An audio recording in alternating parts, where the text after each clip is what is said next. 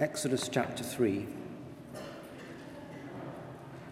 Now Moses was tending the flock of Jethro, his father-in-law, the priest of Midian, and he led the flock to the far side of the wilderness and came to Horeb, the mountain of God. There the angel of the Lord appeared to him in flames of fire from within a bush. Moses saw that though the bush was on fire, it did not burn up. So Moses thought, I will go over and see this strange sight, why the bush does not burn up. When the Lord saw that he had gone over to look, God called to him from within the bush, Moses, Moses. And Moses said, Here I am. Do not come any closer, God said. Take off your sandals, for the place where you are standing is holy ground. Then he said, I am the God of your father, the God of Abraham, the God of Isaac, and the God of Jacob. At this, Moses hid his face because he was afraid to look at God. The Lord said, I have indeed seen the misery of my people in Egypt. I have heard them crying out because of their slave drivers, and I am concerned about their suffering. So I have come down to rescue them from the hand of the Egyptians and to bring them up out of that land into a good and spacious land, a land flowing with milk and honey, the home of the Canaanites, Hittites, Amorites, Perizzites, Hivites, and Jebusites. And now the cry of the Israelites has reached me, and I have seen the way the Egyptians are oppressing them. So now, go. I am sending you to Pharaoh to bring my people, the Israelites, out of Egypt. But Moses said to God, Who am I that I should go to Pharaoh and bring the Israelites out of Egypt? And God said, I will be with you, and this will be the sign to you that it is I who have sent you. When you have brought the people out of Egypt, you will worship God on this mountain. Well, today we're beginning a new series of talks where we're looking at two subjects between now and Easter. We come into church this morning and Christmas is no more. The lights have gone, the greenery is gone, the candles have gone, and we're now beginning the move up towards Easter. It's official. Tesco's are already stocking Easter eggs. We bought hot cross buns on Boxing Day, I think. So we're moving towards Easter. And we're going to look at two subjects. Firstly, we're going to look at worship.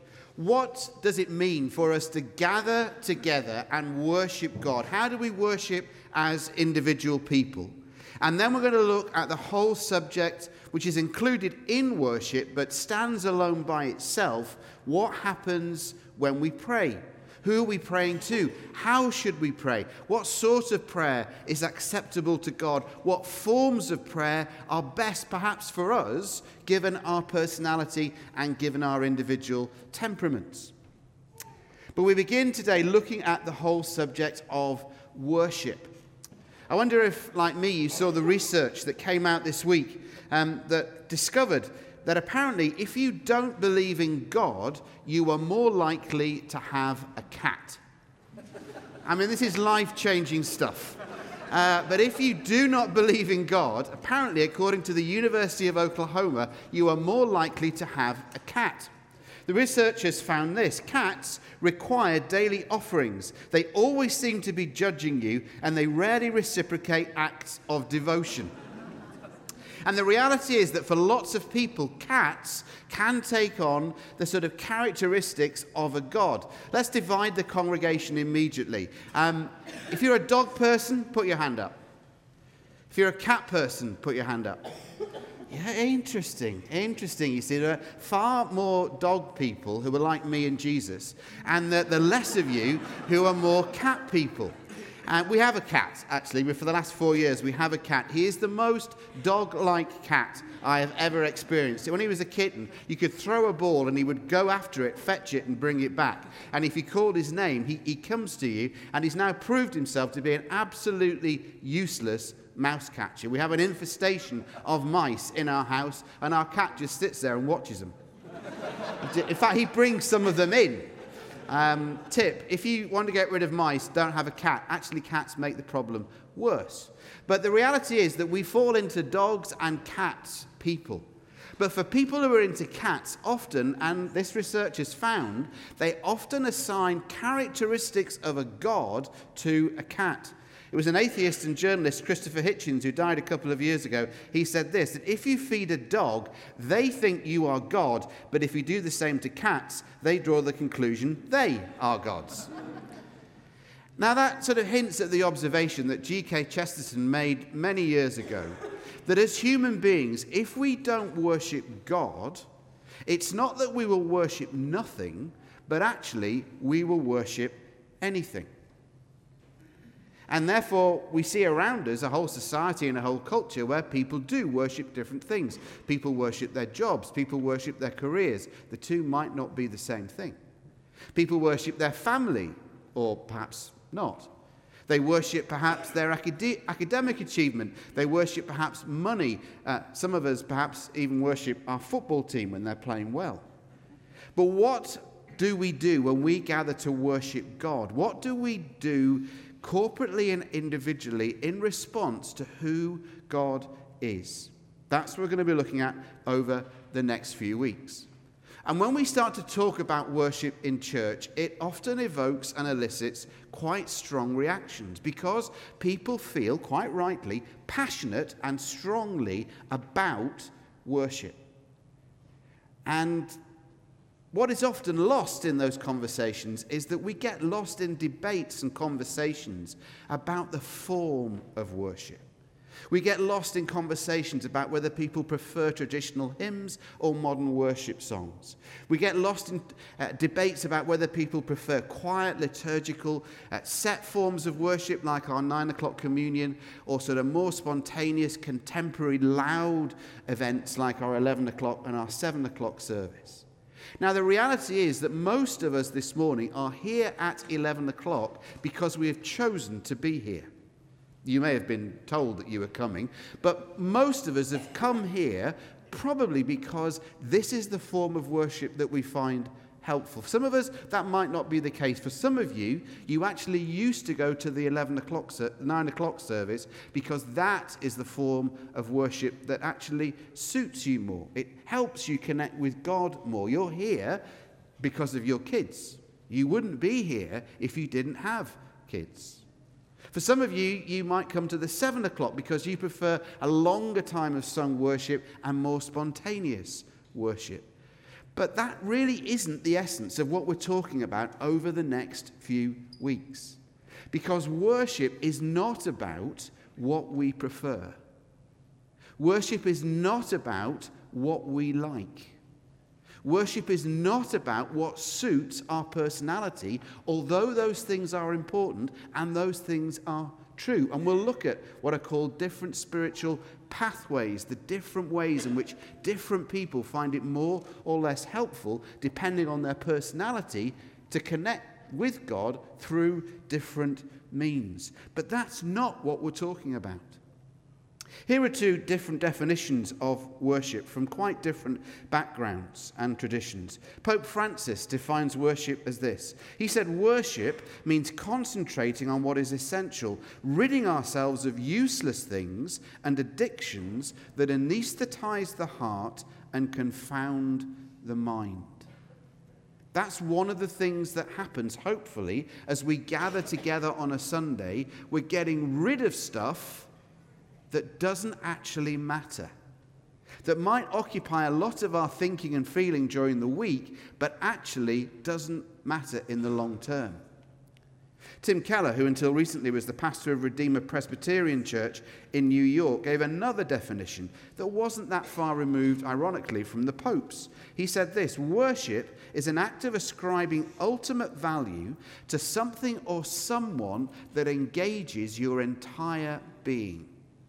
Hence why people worship their job, their career, their football team, their family, or even money. And we see both these aspects of worship reflected in the encounter between God and Moses that was read for us a few moments ago from Exodus chapter 3. So if you've got a Bible or smartphone or a tablet with a Bible app on it, if you want to turn back to Exodus chapter 3, we're going to look very quickly through these first 12 verses and see what we can learn about worship from how God revealed himself to Moses in Exodus chapter 3. And I wonder whether you notice right in the last verse how pivotal and how important worship is. God reveals himself to Moses in the most badly named Bible episode ever, Moses and the burning bush. The whole point, as I've said before, about the bush is that it was not burning. That's what intrigued Moses. But it's on fire. And when Moses receives this commission from God to go and get the people of Israel out of Egypt, he says to God, who am I that they should, be sent? How are they going to believe that it's you that sent me, etc.? God says in verse 12 of Exodus chapter 3, this will be the sign to you that it's I who have sent you. When you have brought the people out of Egypt, you will worship God on this mountain. Do you want to know why I'm sending you? Do you want to know how you're going to verify that it's me who's sending you? Do you want to know what the ultimate test will be? The ultimate revelation will be, it will be that you will worship me on this mountain. So when Moses goes to Pharaoh and 7 times in the first 10 chapters of Exodus, he doesn't say to Pharaoh, let my people go, God says, because you're oppressing them. He doesn't say, let my people go so that they might be freed from slavery. He doesn't say, let my people go because you're a mean, nasty Egyptian. He says, let my people go, God says, so that they might worship me. So that they might worship me. It was always God's intention to create a worshipping community. We are made to worship as human beings. We are intended, we are created to worship God. And if we don't worship God, we will worship something else. To paraphrase the words of G.K. Chesterton and Tim Keller. We are made as human beings to worship. The question is, what are you worshipping? And if we're Christians, how does our worship of God inform and affect how we live for and with God? And what do we think happens when we worship God? What do we think is going on individually and corporately when we deliberately decide to set aside time to listen to God, to encounter God, to hear from him, and to share with him what is on our hearts? God's purpose right from the start was to call to himself a worshipping community. We call it the church. But our primary job as human beings is to worship. When we get to heaven, we will work, but we will also worship. That will be what we will do. We will worship. So what happens when God reveals himself to Moses? Well, in the first 3 verses, worship that changes the ordinary. Chapter 3, verse 1. Now Moses was tending the flock of Jethro, his father-in-law, the priest of Midian, and he led the flock into the far side of the wilderness and came to Horeb, the mountain of God. For Moses, it was an ordinary day. If the Bible is correct and being literal, saying he'd been there for 40 years in Midian, literally it is day 14,601 for Moses. And Moses thought that day was going to be the same as the previous 14,600. He would get up, he would get dressed, he would have his breakfast, he would go and take the sheep, and they would find somewhere to feed, and he would be there with the sheep for the day. He'd bring the sheep home, he'd have supper, he'd get undressed, and he would go to sleep. Day after day after day after day. This was an ordinary day, day 14,601. He is in what is referred to in the New International Version as the far side of the wilderness. The King James Version is more literal, more evocative, and it describes it as the backside of the desert. That's where Moses is. He's in nowhere land. He's in it's a barrenness. The barrenness of the barren. That's where, the desert of the desert. He's in the backside of the desert.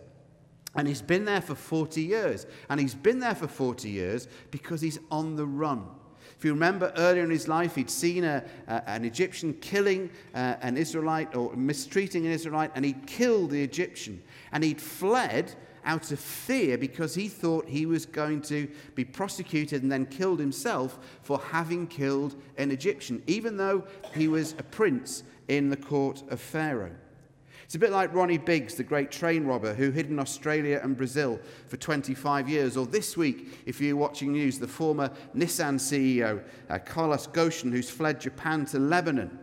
Moses, having murdered an Egyptian, is scared and running for his life, and despite having the best education the known world could buy, being raised as a prince in the royal family of Pharaoh, here he was working as a shepherd, looking after not even his own sheep, but the flock that belonged to his father-in-law, Jethro.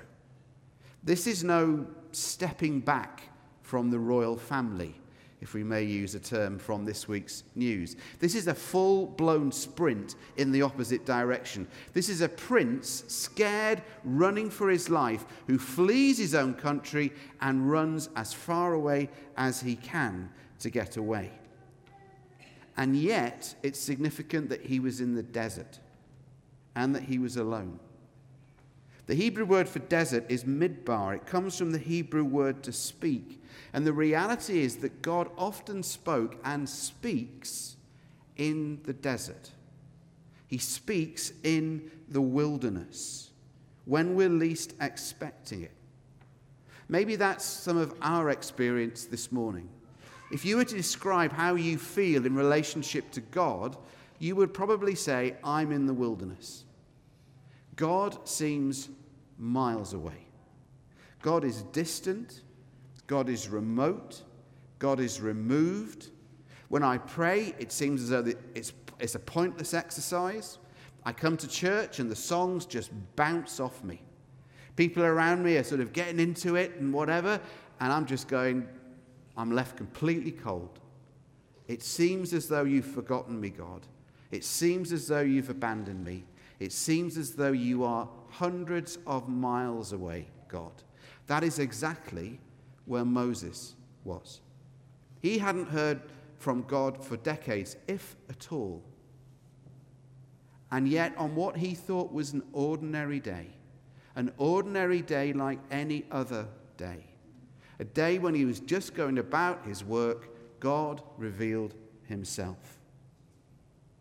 In Deuteronomy chapter 8 and verse 2, God tells Israel why they had to spend 40 years in the wilderness.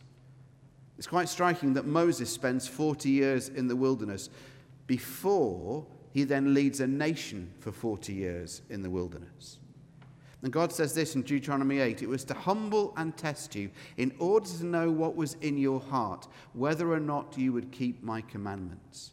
One of the reasons sometimes that God takes us into the wilderness, and if you think it doesn't happen to Christians, it happened to Jesus.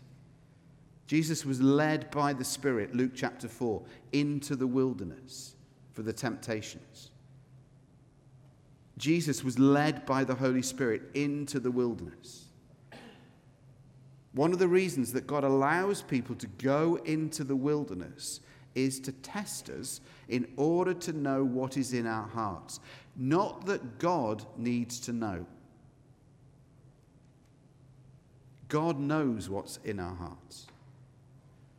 But the reason God allows us or leads us into the wilderness sometimes is to humble us, to test us, in order to reveal what's in our hearts to us, so that we discover who we really are.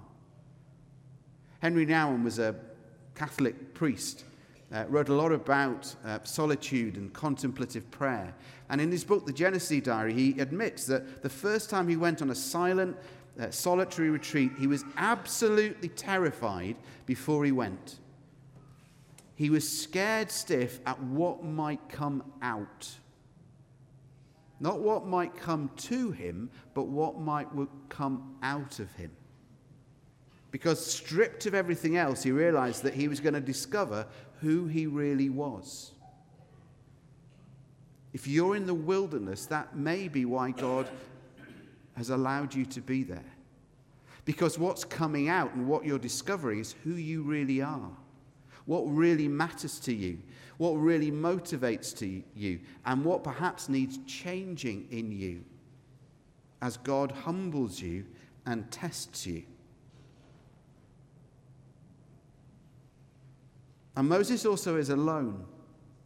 Something, again, that some of us find actually quite scary. I have to confess, my worst idea of spiritual growth is a silent, solitary retreat. That may say a lot about me. But I will avoid it if I can. We had to do it pre-ordination 20 years ago. I think it was the last one I went on. Hated it for 3 days to be alone by myself and to be silent. Absolutely, it's not one of my spiritual pathways, I tell myself. Maybe it's because I'm actually frightened as to what would happen if I allowed that to happen. But Moses is alone. And that often provides an opportunity to hear God's voice in a way that may be more difficult if we fill our lives with stuff and people and activities, even though it's good stuff, even though it's good people, and even though it's good activities. Maybe we're filling our life with stuff, with people, activities, in order to prevent us hearing what God wants to say to us. Moses is in Midian, as far away from the center of things as anyone can get. He's 80 years of age. He thinks probably his life is over, the die is cast, and this is how life will be now, just until he dies. But then God reveals himself. Because in verses 4 to 6, we see worship that is personal, and deliberate. On this ordinary day, God reveals himself, and Moses comes across this extraordinary sight, a bush, an ordinary bush, literally a thorny shrub that is on fire but is not burnt up. It's on fire but it's not being consumed. And Moses decides to go and investigate. He decides to go and see it. And I think it's significant that when Moses decides to go over to the bush, that is when God speaks and not before. Worship is a deliberate act of the will. It won't just happen. Most of you made a deliberate act of the will this morning to be here. Some of you were told you had to come. But most of us decided that we would be here. Most of us, P's and G's, on time. But we made a deliberate decision to get dressed, to have breakfast, hopefully to have a wash or a shower, and to come. Worship is like that. We make a deliberate decision. It's not about how we feel. It's not about whether you feel like it, whether you feel in the mood. Worship is making a deliberate decision. Moses decides to go over to the bush that's on fire, and it's when God sees that Moses goes over. Verse 4, when the Lord saw that he had gone over to look, then God speaks. There's a cause and effect. Moses moves towards the bush and God speaks. And when God speaks, it's personal. It's personal. When God speaks, he doesn't say, oi, or you, whatever your name is. He calls him by name twice, Moses. Moses. It's personal. And worship should be personal. It's not private. Worship is personal. Personal to who we are, but personal because it is corporate but also individual, as well as a deliberate choice and decision. And Moses responds. When he hears God speak, Moses responds. Worship should always elicit a response. And Moses says, here I am. In essence, what Moses is saying is, it's me, I'm here. And immediately, God has to begin to establish with Moses the basis of this ongoing relationship, and it will be different. Because worship restores perspective and worship restores reality. See, our minds are filled with many things during the week. Our society, our culture tells us lots of things about ourselves, about other people, about what's important, about what is unimportant, about even who God is. Worship restores perspective and reality. It reminds us who God is. It reminds us what God has done. We're about to do that in the act of communion. When we come together to worship, we're reminding each other who God is and what God has done and what God has said. Most sin occurs because we choose to forget who God is. Or we choose to forget what God has said. Worship reminds each other who God is and what he's done and what he's said. And the first thing that God does with Moses is establish the basis of this relationship. Verse 5, Moses, take off your sandals, for the place where you're standing is holy ground. Moses pops up with it's me, I'm here, hiya. And God says, whoa, whoa, whoa, tiger. That's paraphrase of the ancient Hebrew. This is holy ground. And I think that's a word for many of us in today's church. Because if we're honest, we can saunter into God's presence. It's amazing that because of Jesus, we have the freedom to come into a building like this and to worship God the Father face to face. In this nation, in this culture, we've got the freedom legally to do that. Something that some of our brothers and sisters around the world, they have not got that luxury. And sometimes, often in the contemporary church in the West, in Britain, in 21st century Scotland, we can come into God's presence in buildings like this and gatherings like this and go, hi, it's me. And maybe one of the things that God wants to say to us over and through this series is take off your shoes. Because actually where you are is holy ground. You need to get a fresh perspective on who I am, God says. You need to take me a bit more seriously and coming into my presence consciously a bit more seriously. Moses needs to realize who God is, who he's dealing with, and on whose terms. And true worship should always do that. And God reminds Moses who he is. He says, I am the God of your fathers, brackets, you never knew your father, Moses. But I'm the God of your fathers. I'm the God of Abraham, Isaac, and Jacob. And on one level, that can seem quite intimidating and can seem a sort of bold statement. I am the God of Abraham, Isaac, and Jacob. Well, it can be taken that way. I am the God of history. I am the God of amazing faithfulness. I am the God of covenant. I am the God of promises. But on another level, it's also, I am the God of 3 failures. I'm the God of 2 serial liars. I'm the God of 2 serial cheats, Abraham and Jacob. And I'm the God of somebody who was offered against his will as a sacrifice. I'm the God of failures, Moses. I'm the God of liars, Moses. I'm the God of people who think they're not good enough, Moses. I'm the God of people who screw it up time after time after time after time. I'm that God. And then in verses 7 to 10, God reveals the rest of his character. Because he's heard the cries of his people. He's a God of compassion and mercy, empathy and love, a God who suffers along with his people, and a God who acts. And a God who involves people in his work. And God always has and always will until the end of history. Moses receives a call from God.